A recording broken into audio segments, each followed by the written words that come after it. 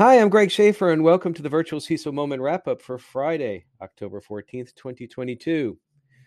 Remember the Optus data breach? Here's a few things that the Australian government is doing. This from cisc.gov.au. The government is looking at all possible solutions to protect and reissue victims' identity documents. The first one is the government amended the Telecommunications Regulations 2021 to better protect Australians following the breach. This will allow Optus to share limited information with financial institutions and government agencies to detect and mitigate the risks of malicious activity, including ID theft and scams. The Department of Home Affairs established a Commonwealth Credential Protection Register to help stop compromised identities from being used fraudulently. This register will prevent compromised identity credentials from being verified through the Document Verification Service. This service is used by government agencies and businesses such as banks to verify an individual's identity online. Now, of course, this will help prevent credentials that are used on the register from being used fraudulently, but this also means that the owners of the credentials can't use them online. Apparently, included in the register are about 100,000 Australian passports. Now, the article does note that these can still be used for international travel, but for those that may be uneasy and are concerned about their identity theft relating to the passports, then Optus has agreed to reimburse the costs associated with replacing a passport due to the breach. So it does seem like that the Australian government is putting several things in place to help mitigate the risks from this breach. This is a fun little piece of trivia from Gizmodo that I came across today. Why this password that I'm going to read out is apparently a remarkably common password. So the password is JI32K7AU4A83. Seems like it's pretty complex, right? Well, you don't have any special characters in there. There are no capital letters, but yeah, it's long, it's random. Seems like it would be a pretty decent password, but according to at least one data breach repository, this shows up much more often than what you would expect from just random passwords. Now, apparently, I'll give you a moment to think about it, but if you think about it, it actually makes sense as to a direction on where this might come from. Did you get it? Don't worry, I didn't get it when I was reading the article either, but it's actually fascinating. The password is coming from the Zhuang Fuo system for transliterating Mandarin. The reason why it's showing up fairly often at data breach repository is because that password translates to English as my password. I found that fascinating. From Cyber News, Russia's version of GitHub is on its way, Ministry of Digital Development announced. Apparently, they want to do this to have a repository that's free from sanctions risks. According to this, sets out plans for the creation of a national open source software repository, the placement of created software within it, and the formation of a regulatory framework for the publication of open source software. If they're going to do this, they're following in the footsteps of China, who did this after occasionally blocking GitHub, and they introduced its clone Gitee, a designated open source development hub. Previously, it was reported that GitHub is suspending accounts of Russian software developers and companies linked to entities sanctioned by the U.S. government, with the ban starting on April 13th, presumably of this year. Apparently, this is maybe connected to Russia's plans to completely disconnect from the global internet. Russia had tested what they call RUNET in 2021 to have that separate infrastructure. And apparently, when they tested it, it was, according to the Kremlin, it was a success. So this seems to be a step in that direction. Following up from one ransomware attack that was in August of this past year, Lockbit 3.0 malware forced the NHS tech supplier to shut down hosted sites. This coming to us from the Register. Advanced, a managed software provider to the UK National Health Service, has confirmed that customer data was indeed lifted as part of the attack by cyber baddies, quote from the article, that has disrupted the operation for months. This forced NHS 111 medical service operators, for example, to revert back to pen and paper and digital services as digital services went AWOL. You'll recall that we talked about this with regards to another healthcare system likely ransomware issue at one of our previous episodes not long ago. They go on to note that the entry point, the access was gained via advanced network using legitimate third-party credentials to set up a remote desktop session to the staff plan Citrix server. I think one can probably infer from that multi-factor authentication was not turned on, although that doesn't necessarily have to be the case. And during that initial logon, the attacker moved laterally in advanced health and care environment and escalated privileges, enabling them to conduct reconnaissance and deploy encryption malware. So kind of a standard attack there. And again, Microsoft and Mandiant, they confirmed the malware strain deployed was Lockbit 3.0, the latest version of the ransomware released in June. From Security Week, Malwarebytes launches MDR solution for SMBs. So this is something that these small and mid-sized businesses should listen up on. Endpoint detection and response specialist provider Malwarebytes has launched a new managed detection and response MDR solution to bring threat and incident detection to the SMB market. Article says that SMBs are heavily targeted by malicious actors because they are often considered the underbelly, the soft underbelly of opportunity. This is kind of in direct conflict with what some SMBs think. They think that they're too small to be of any notice. No hacker would want to go after them, and that is a complete incorrect assumption and dangerous assumption. The article goes on to state that many mainstream cybersecurity products are beyond the budget of smaller organizations, just like the same thing with the CISO. And the official launch for this looks to be October 12th, so apparently it would have happened actually 2 days ago.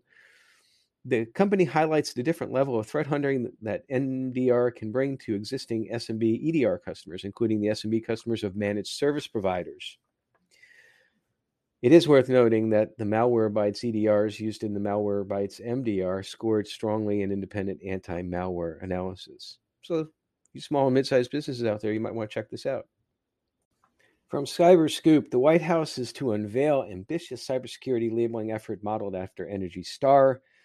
The White House National Security Council will announce plans on Tuesday, that was this week, for a consumer product cybersecurity labeling program intended to improve digital safeguards on internet-connected devices. According to the article, the administration is working with the European Union to align on standards since the White House wants products with cybersecurity labels to be sold globally.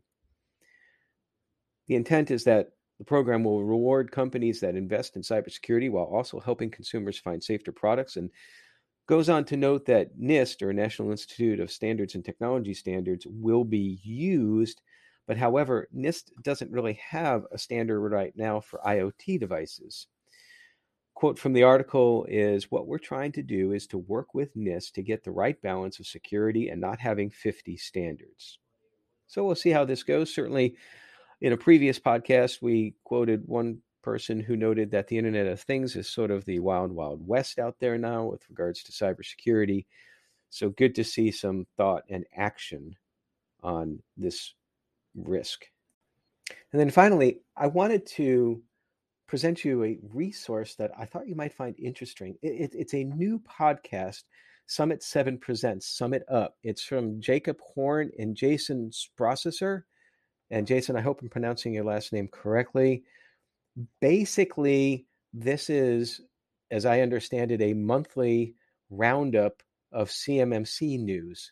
So if you are a practitioner in CMMC, you're looking into CMMC, you're a small and mid-sized business that is involved with the federal government and you have to become CMMC certified at whatever level, you might want to pay attention to this podcast. Now, again, I think it's once a month, and hopefully somebody will correct me if I'm wrong.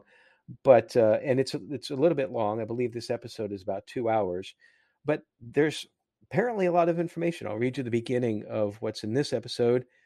Jacob and Jason dive into the September 2022 Cyber AB Town Hall, including their takeaways on the new Cybersecurity Assessor and Instructor Certification Organization, the Certified CMMC Professional Beta Exam, and recent assessment data provided by Nick Del Rosso of the Defense Contract Management Agency's Defense Industrial Base Cyber Assessment Center.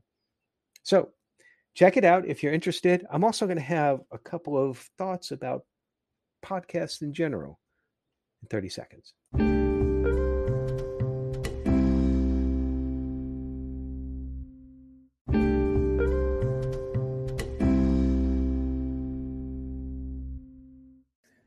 So I just had a couple of thoughts about podcasting, podcasts in general. First of all, I very much appreciate you listening to this podcast. I try to, on a weekly basis, with all of the episodes, I try to provide you with value because I know your time is limited. Certainly, that's why I try to keep the time between roughly 15 and 25 minutes for each of the interview episodes. The quick strike and the wrap up, they're usually a little bit shorter. But you have a lot of choices out there, and I do too. And I don't have the opportunity to really listen or watch nearly as much as I'd want to. I'd have to say that probably the one that I've been the most consistent with over the years, probably measured it in almost decades now, is Steve Gibson's Security Now. I remember listening to them when many, many, many years ago when I owned a mini farm and would be bush hogging and listening to um, Steve and Leo talking back and forth about security. So when you're trying to find a podcast, you want to find one that has the niche that you're looking for, the targeting that you're looking for. For example, with the virtual CISO moment, there's really two goals that I'm trying to accomplish here. I'm trying to help small and mid-sized businesses, and I'm trying to help folks in the information security field. And I do that by, with the second part, by bringing really interesting people on who have been in cybersecurity and listening to their stories, getting their perspectives on threats for small and mid-sized businesses, because not only can that help the SMBs, but it can also help those who are earlier in their cyber journey by seeing examples of who have gone further in their career. But I also do it because I really just want to help folks. That's the main goal of why I do this. I also have a lot of fun doing it too. It does take a lot of work, but I have a lot of fun. And then, as a kind of a third benefit, if you will, for me doing this, by producing the wrap ups on Fridays and the quick strikes on Mondays, that more or less forces me on a daily basis to spend time, doesn't have to be a lot, but spend time researching what's going on in the threat environment in the InfoSec and cybersecurity world. And then those things that I find of interest for sharing, they become the basis for the quick strike and the wrap up episodes.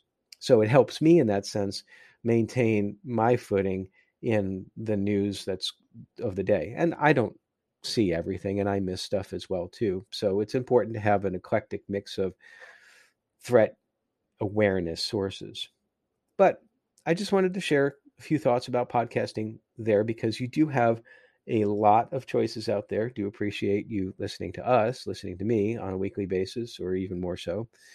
But there's probably like one or more that is exactly what you're looking for.